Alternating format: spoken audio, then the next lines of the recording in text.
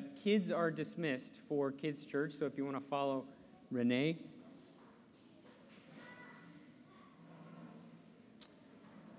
We'll be in Habakkuk 1 this morning, so if you would like to turn there, Habakkuk 1. Just a little bit about our passage to orient us to the book of Habakkuk. I'm assuming many of you may not have spent a lot of time in the book of Habakkuk. We're in a series right now in the Minor Prophets, and for 3 weeks, we're going to be in the book of Habakkuk, and then we're going to turn to the book of Amos. And I'm really thrilled that we're in the Minor Prophets. It's not typically the kind of sermon series you see in the summertime. Usually the summertime, you look at the Psalms, but we're just diving right in, going straight to the prophets. So I'm really thrilled about that. Habakkuk was a prophet in Israel to the southern kingdom of Israel. So there was a period where Israel was a united kingdom under the rule of David and Solomon and these heroic kings. But after Solomon, the kingdom fractured, and there was a northern kingdom and a southern kingdom. And Habakkuk is a prophet to the southern kingdom, and he's a prophet in some very tumultuous times. Tumultuous because 100 years ago, the northern kingdom had been judged by the Assyrians. God had used the Assyrian superpower to come in and conquer the northern kingdom for reasons that we find in the southern kingdom. So there's kind of this anxiety and this on the cusp of judgment in the southern kingdom, and add some pressure to Habakkuk's ministry. At the same time, for 200 years, Israel has been led by corrupt, evil kings. That's what we see in the Old Testament. Time and time after again, a king comes to power and leads the nation away from God, not to God. And this is true in the days of Habakkuk, except for the king that was right before the ministry of Habakkuk. There was this king named Josiah, and he began to reform Israel's worship. He began to reform the society and orient it back to justice and to holiness. But after Josiah died and his son took the throne, we see the same pattern of evil, idolatry, injustice. And so there's this frustration, this wondering, where is God? And in Habakkuk 1, we looked at last week, we see the prophet asking some hard questions of God. Where are you? Why are you silent? You're supposed to be engaged in what's happening with your people, and you seem distant and detached. And God responds to Habakkuk with some startling news in Habakkuk 1. He says, I am here and I will act, and I am preparing the Chaldeans to come and conquer the southern kingdom. And that's where we find ourselves this morning. In Habakkuk 1, verse 12, we hear Habakkuk's response to that startling news. And so let's read that together. Habakkuk 1, starting in verse 12, and we'll go through chapter 2, verse 5. This is Habakkuk's response to God. Are you not from everlasting, O Lord my God, my Holy One? We shall not die. O Lord, you have ordained them as a judgment, and you, O rock, have established them for reproof. You who are of purer eyes than to see evil and cannot look at wrong, why do you idly look at traitors and remain silent when the wicked swallows up the man more righteous than he? You make mankind like the fish of the sea, like crawling things that have no ruler. He brings all of them up with a hook. He drags them out with his net. He gathers them in his drag net. So he rejoices and is glad. Therefore, he sacrifices to his net and makes offerings to his drag net. For by them he lives in luxury, and his food is rich. Is he then to keep on emptying his net and mercilessly killing nations forever? I will take my stand at my watchpost and station myself on the tower and look out to see what he will say to me and what I will answer concerning my complaint. And the Lord answered me, write the vision, make it plain on tablets, so he may run who reads it. For still the vision awaits its appointed time. It hastens to the end. It will not lie. If it seems slow, wait for it. It will surely come. It will not delay. Behold, his soul is puffed up. It is not upright within him, but the righteous shall live by his faith. Moreover, wine is a traitor, an arrogant man who is never at rest. His greed is as wide as Sheol. Like death, he has never enough. He gathers for himself all nations and collects as his own peoples. Let's go to God and ask for some help as we look to his word. Father, we pause as we gather on Father's Day to worship you and to turn our hearts to you, the one true, righteous, and holy Father. I pray that as we gather together and sing our songs and hear your word and connect with brothers and sisters, I pray that this day would be one drop in orienting our hearts to you. I pray that you would help us love you more deeply, obey you more quickly, and rest in you gladly. Magnify Christ. And it's in his name I pray. Amen. So one of the things that I've been learning in my life as a dad is that parenting is hard work, right? Maybe an amen. Parenting is hard work. We have little ones at our house, so I'm learning the hard work of changing diapers, of making sure kids are getting naps, making sure dinner's on the table by 6 p.m., because if that doesn't happen, we're on red alert. Like, things go bad pretty quick.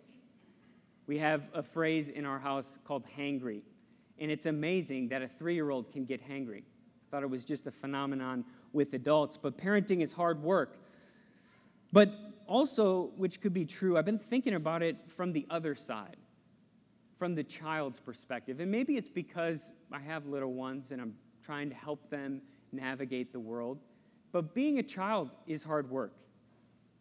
Every phase of life, we're learning how to navigate the world. We're learning how the world works. And we're learning whether or not we can trust mom and dad to help us in that process. There's kind of a silly example, but in our house, this is bubbling to the surface with our 3-year-old, who is almost 4, because she wants to change her outfit like constantly. If she could have it her way, she would change her dress. She would have a new dress on every hour. Naturally, as good parents, we're trying to correct that because, one, we don't have enough clothes. She'd run out of clothes in 2 to 3 days. But 2, that kind of habit would send her on a trajectory that would just be unhealthy. And as you can imagine, she doesn't understand why. She looks at the dress in the closet and she says, "It's clean. It's right there. Why won't you let me put it on?" And I wonder sometimes if we ask these same kinds of questions in our faith, as we try and navigate life in a fallen world and life under God and his lordship, we wonder why sometimes. When we engage a challenging situation, when we read something in the Bible that frightens us, we wonder, why is that true? How could that be true? Maybe it's a trial that you're going through, or maybe a diagnosis that you've been passed down to you. You wonder why. Why is this happening? Our passage this morning helps us in these types of questions. And the invitation this morning from Habakkuk 1 and 2 is to trust God in our doubts, to bring our questions, our doubtful hearts to God, and to trust him even while we doubt. And as we look at the passage, what we're going to see is we're going to see Habakkuk's doubts. that he has some doubts about God and the way he's working and the way he's deciding to function and lead and be God in the world. And we'll discover, like Habakkuk, we are prone to doubt God and his ways. And the answer that God gives to Habakkuk is that faithfulness preserves. Faithfulness preserves God's people in their doubts. And then ultimately, we will look to Christ, who anchors doubtful hearts. Let's look at Habakkuk's doubts. Throughout the first chapter in Habakkuk, the prophet is wrestling with some pretty big questions. Questions of justice, of evil, of judgment. Why? How could you? Why are you silent when all of this injustice and idolatry is going on? How could you use a nation like Babylon to judge your people? There's an honesty and an audacity in Habakkuk's questioning and doubts. And at times, it turns pretty strong in the way he almost is at times rebuking Yahweh. And this is not something that is unfamiliar to us. We see in some of the laments in the Bible, in the Psalms, in Lamentations, and in Habakkuk, this questioning, this demanding, this accusing God of not being in line with his character. Habakkuk has some great theology, but he cannot wrap his head around how God is working. And the crux of his doubt is in verse 13. If you want to look there, this is what Habakkuk says. You who are of purer eyes than to see evil and cannot look at wrong, your holiness. You are holy, but why do you idly look at traitors and remain silent when the wicked swallows up the man more righteous than he? The heart of his question is, how could a holy God use an evil nation to judge his own people? How could he? There's no way. In fact, God, if you do this, you are out of line. And it becomes strong in verse 14, where Habakkuk says, if you do this, you will make mankind like the fish of the sea, like the creeping things who have no ruler. And essentially what he's saying is, if you do this, you will be you will dehumanize your creation. You will do that. Bold accusations placed against Yahweh. And just like Habakkuk, we are people prone to doubt. And maybe we don't have the kind of confidence that Habakkuk does, where we accuse God and ask these strong questions. But deep down, we have these kinds of questions. We wonder, where is God? How could this be happening? And he seems to be silent. Maybe it's a deep theological question that you just can't seem to wrap your head around. It sticks in the back of your throat. Maybe it's something that God has given you in life that you never expected. It reroutes the entire vision you had for your life. Why, God? What are you doing? How could you? Now, it's common within church world to be frightened by those kinds of doubts. How could a Christian really ask those questions of God? Just shut up and believe is the mantra that often is put forward. But what I think Habakkuk 1 and 2 helps us do is it helps us see that doubt can actually be used as a tool for faith, not a terror to faith. That our doubts directed to God can actually push us closer to him. There's a pastor in New York who helps us reframe doubt. His name's Tim Keller. And listen to what he says about doubt. He says, a faith without some doubts is like a human body without any antibodies in it.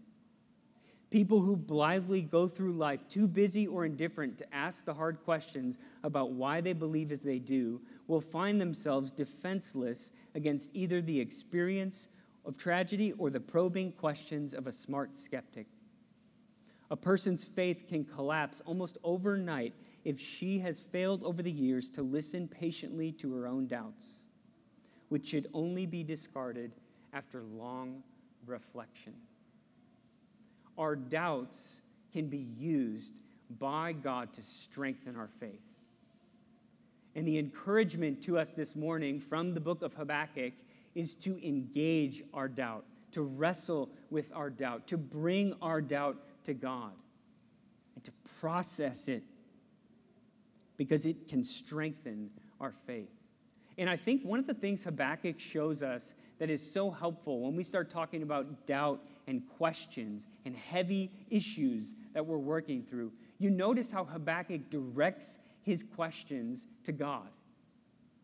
He doesn't go chop it up with his neighbor who doesn't really know God. He doesn't stew in it in himself. He brings it to the Lord. And we read it and we're like, how dare you? How could you? But what this passage is showing us is that we ought to bring these questions to God. He can handle them. That we need to. What Keller is helping us understand is that if we don't, we become vulnerable. Our faith is flimsy.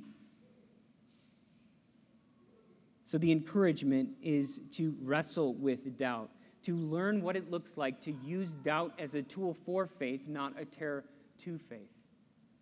But how does God answer the prophet? Let's look at how God responds to Habakkuk's doubts. God's response is in chapter 2, verses 2 to 5.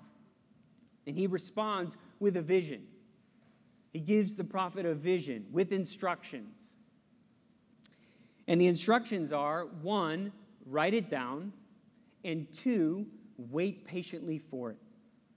Write it down on tablets, chisel that baby into stone, because it needs to last.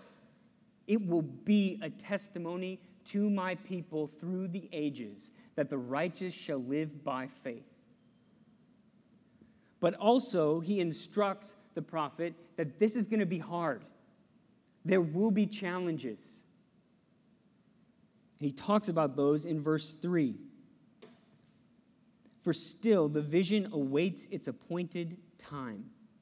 It hastens to the end. It will not lie. Your circumstance, what you see, Habakkuk, is going to cause you to think that I'm a liar, that I will not be faithful to my promise. But I'm telling you, it will not lie. If it seems slow, wait for it. It will surely come. It will not delay. And we see the vision in verses 4 to 5. And the heart of what God is saying is that faithfulness preserves God's people. Faithfulness preserves God's people in their doubts. And basically, the entire vision is sometimes the poetry of it is a little hard to understand, but essentially what God is saying in this vision is that the evil are proud. They are puffed up. And they will run ragged, chasing self-glory. They will never find fulfillment and ultimately be betrayed by their own pursuits and waste away in the wind. But the righteous shall live by faith. The righteous shall live by steadfast faithfulness and trust in my promise and who I am, even within their doubts. They will throw themselves upon me, even when they have questions, even when they're wrestling with big, heavy things. There's a translation that I like to reference called The Message, and it tries to use contemporary language. And this is what it translates for verse 4. Look at that man, bloated by self-importance, full of himself, but soul empty. but the person in righteous standing before God, through loyal and steady believing, is fully alive, really alive. Faithfulness preserves God's people in their doubt. I was doing some research when I was thinking about this point. I was doing some research on canning. I don't have a lot of experience canning fruit, vegetable, and food, but I was learning about canning fruit. And basically, the way it works is you take maybe a peach, for example, some peaches, and you put it in a jar, and you create this solution that preserves the peach. You close the jar, put it up on the shelf, and then you have peaches at your disposal.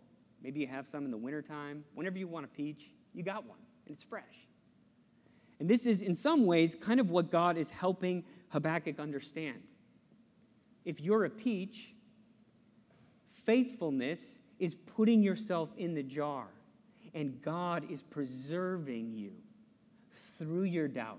In the passage, he's preserving his people through judgment, through tumultuous times, through challenge, through days when we wonder, where is God? That is when we are to throw ourselves on the Lord and give ourselves to faithfulness, even though we doubt. Some of you in this room maybe are frightened by your doubt. You have these questions, and you're terrified that if anyone heard, especially in the church, if any other Christian heard the kinds of questions you're asking, that you would be exposed as a fraud. A Christian can't answer those questions. A Christian shouldn't wonder about those things. And God's word to you is faithfulness preserves. The righteous shall live by faith. Give yourself to faithfulness. And it's not going to look like hand raises on Sunday morning. It's not going to look pretty, okay? It doesn't have to look pretty. It might be you stumbling to God. It might be you just throwing yourself upon the promises of God. But faithfulness preserves God's people in their doubt. But even more, Christ anchors us in our doubt. And that's the last point. Christ anchors doubtful hearts. The vision in Habakkuk 2 is a pattern for God's people, and we see it throughout all of redemptive history. It's applicable in Habakkuk's day, but it's also applicable in 2019 as we seek to learn what it looks like to live as a disciple of Jesus and to live in light of what he has done. And this means that we are called to turn to Christ with our doubts, to look to Christ even as we have hard questions, even as we wonder if this thing is really true, to look to Christ and to look to the cross. Because at the cross, God uses an evil thing to accomplish good. God uses the evil of crucifixion, the injustice of an innocent man suffering for our salvation. The cross surprises us. It perplexes us. But at the same time, it is our salvation. The place where Jesus bears our doubt and secures our forgiveness. The cross is the declaration to the world that God has not forgotten us, that he is faithful to his promises, and that he is up to something that we don't always understand. We can't wrap our heads around what he's doing. And the cross teaches us to learn how to be surprised by God, to learn how to turn to him and recognize his godness, that he is bigger than we are. He is an infinite being. We are finite creatures. Why does it confuse us that we would have a hard time trying to understand an infinite being? But in our doubts, we can turn to Christ and find hope in the cross. You think about Habakkuk's question, how could God use an evil nation to accomplish his purposes? When Habakkuk, or I don't know how it works, but if Habakkuk is looking at the cross, his jaw is dropping. How could God use something evil to accomplish good? The cross is our demonstration at how God could use something that we cannot comprehend to accomplish our salvation. Christ anchors doubtful hearts. In a couple weeks, me and my family are going to go to Michigan. My in-laws have a lake house in Michigan, and they have a pontoon boat. And so we go fishing, we go swimming often on the pontoon boat. A whole lot of fun. When we go swimming on the pontoon boat, it's very, very important that we throw the anchor in. Because if we don't throw the anchor in, the boat is gone.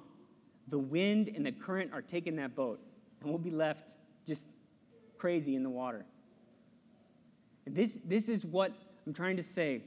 Christ anchors us in our doubts. That Christ tethers us to the promises of God. He connects us to the forgiveness, to the truth, to the realities of God. Christ anchors us when we are in the winds of doubt and the current of questions. Christ anchors us. He keeps us secure. He keeps us safe. So we ought to look to him. Now, this doesn't mean that your doubt is totally going to disappear. It doesn't mean that your doubt will dissipate. You will likely continue to have the kinds of questions, and you will continue to learn how to wrestle with those and turn your doubt into a tool for faith, not a terror to faith. But you have a more powerful message in the cross to your doubt. The gospel, give a microphone to the gospel in your heart. The gospel needs to be louder than your doubts. And that's why we plaster the gospel all over our life. We plaster it all over our homes. We plaster it all over our phones. We surround ourselves with people that can point us to the cross, because in the cross, our doubts find hope. In the cross, our doubts find an anchor. And we find that God is much bigger than we ever thought. He is busting out of that box we put him in. So like Habakkuk, we are prone to doubt. Don't be afraid about the questions you ask. Learn how to engage him. Learn how to draw him out. Don't look away, look towards. Direct your doubts to God. And learn how to use your doubts as a tool for faith, not a terror to faith. And learn how to give yourself to faithfulness, because faithfulness to God preserves us in our doubts. And praise God for the good news of the gospel, because Christ, our Savior, anchors us in our doubts. The temptation is to worry that our doubts are going to take us away from God, that are going to take us away to who knows where, that we'll be lost. But Christ, the finished work of the cross, anchors us in our doubts. When the winds of doubt, when the current of question is beating you down, remember, Christ anchors us. And we see this trajectory in the book of Habakkuk and in Habakkuk's questions, his doubts, his lamenting to God. And he ends with faithfulness. He ends secure in affirming Yahweh and his promises. And so let me read. At the end, there's a couple verses where basically Habakkuk makes his final declaration. And I don't think I'm going to steal next week's. It finishes my sermon and then is going to kick us into next week. But listen to this, Habakkuk 3, verses 17 to 19.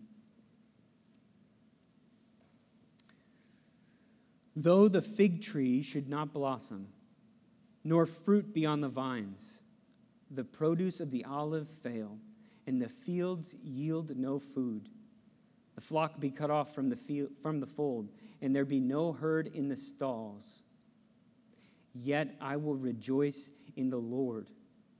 I will take joy in the God of my salvation. God, the Lord, is my strength. He makes my feet like the deer's. He makes me tread on my high places. Let's pray. God, we thank you for this passage. We thank you for the book of Habakkuk. We thank you for the invitation to wrestle with our doubt, to wrestle with our questions. I pray, God, that you would just dump your Holy Spirit on us, that we would be a people that wrestle with doubt in a God-honoring way, that learn how to use it for your glory as a way to strengthen our faith. Would you free us up in this place to be a people that can share things that we're experiencing, to share hard questions? But in it all, I pray that you would teach us to remember that we are anchored in Christ and the gospel, that our salvation is secure in him. We thank you for all that you do and all that you are, and pray that you would just continue to orient us to the gospel and to a hopeful, joyful worship of you as our Father. And I pray by the power of the Spirit and in the name of Jesus, amen. Please stand.